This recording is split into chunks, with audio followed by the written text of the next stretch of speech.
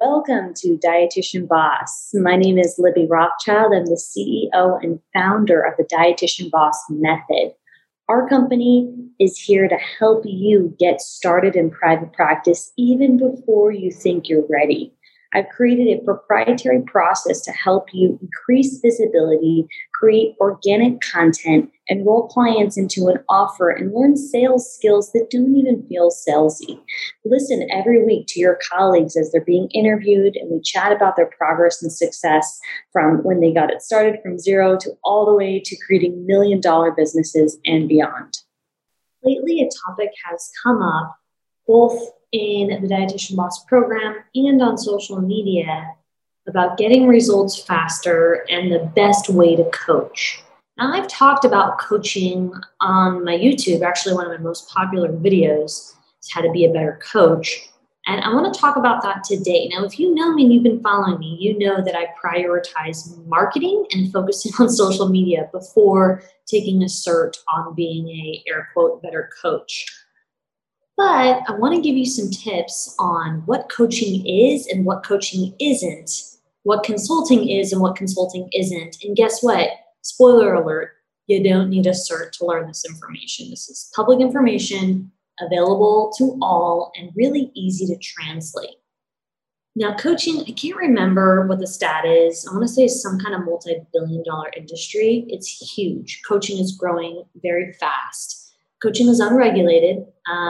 Pretty sure, I don't know if it's regulated in some areas, it might be, but as an industry in total, as a whole, it is a fairly unregulated industry.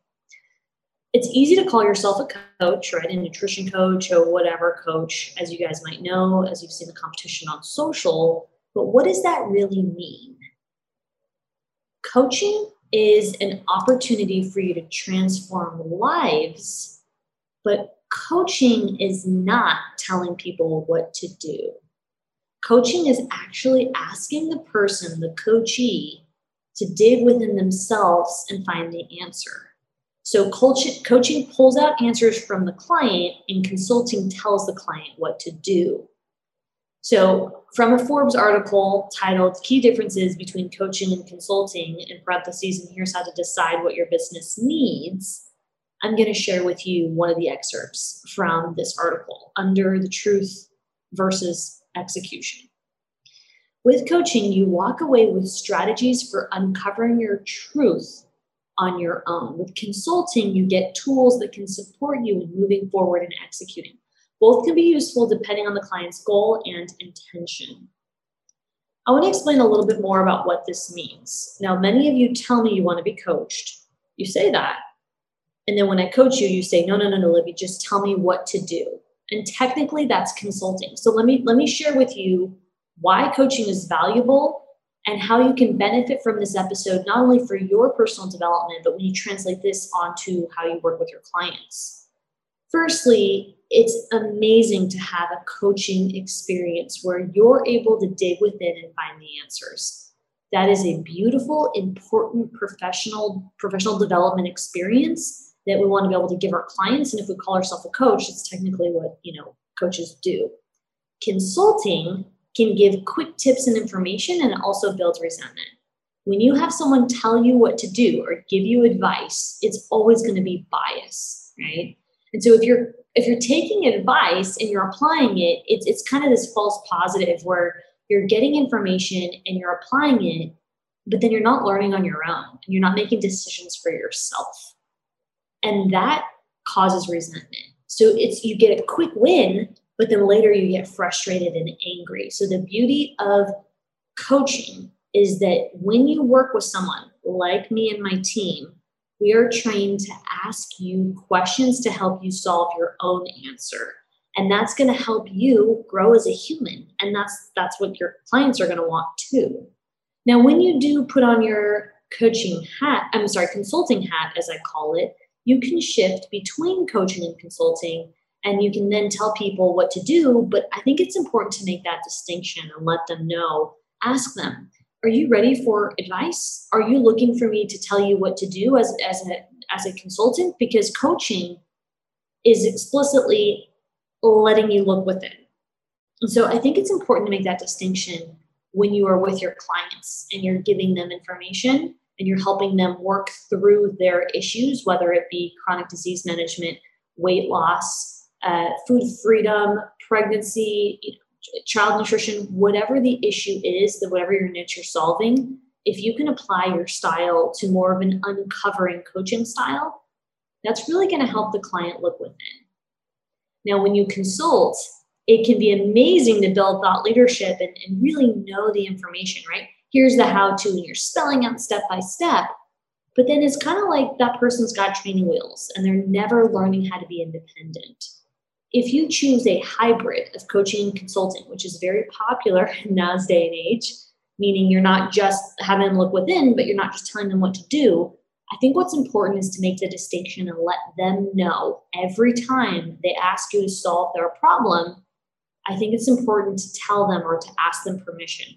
Mary, I'm going to be switching my hat now from coach to consultant.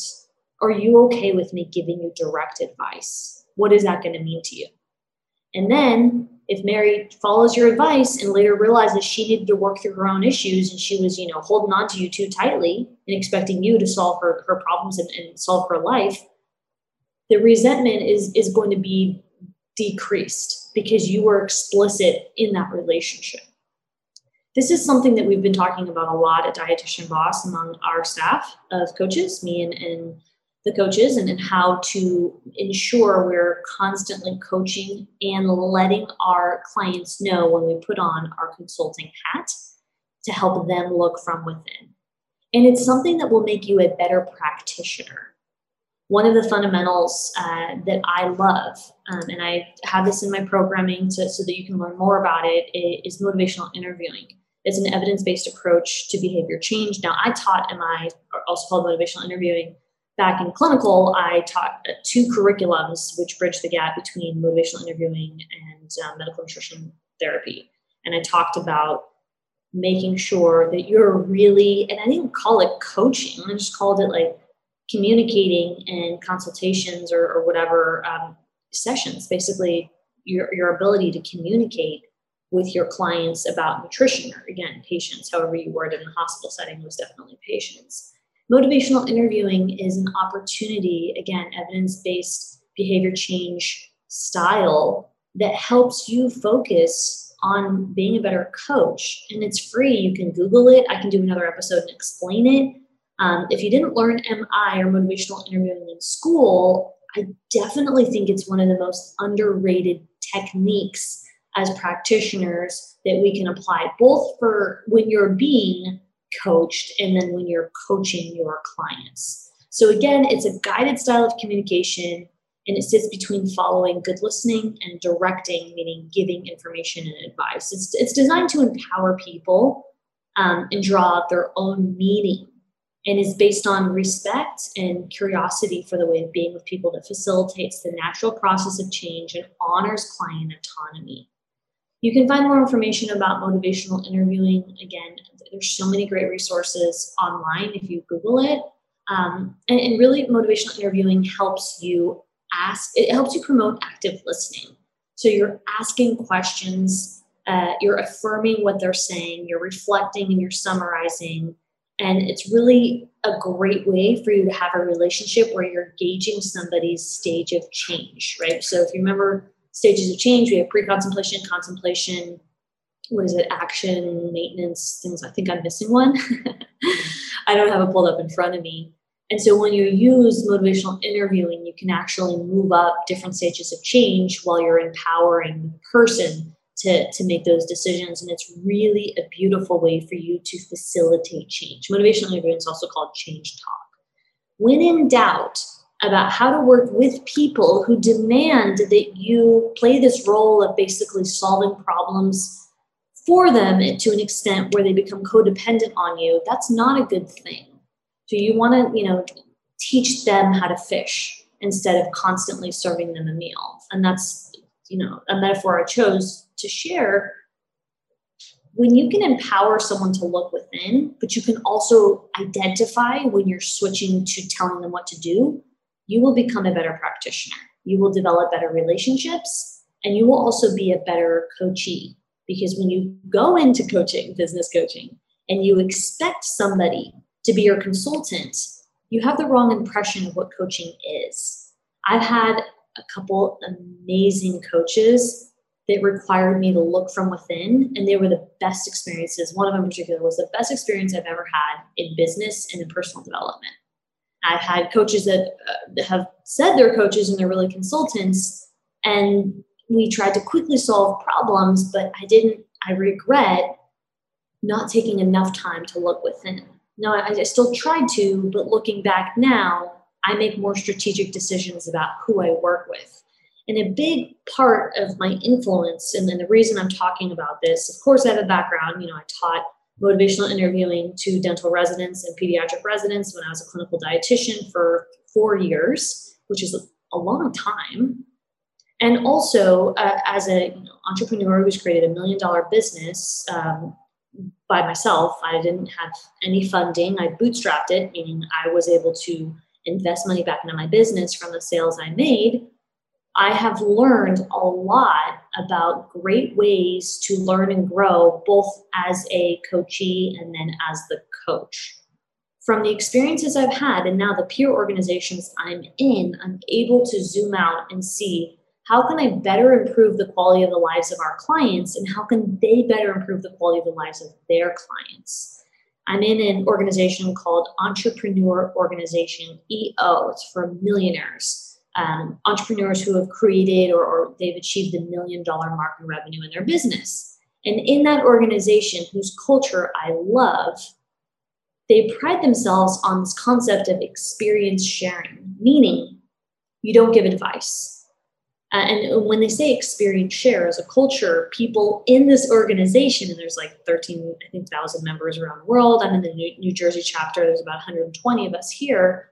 We have what's called a forum. It's a peer group. And when you get together with your peers in this group, you share things going on in your business and topics. And in that journey of sharing, the culture of entrepreneur organization is that you never give advice.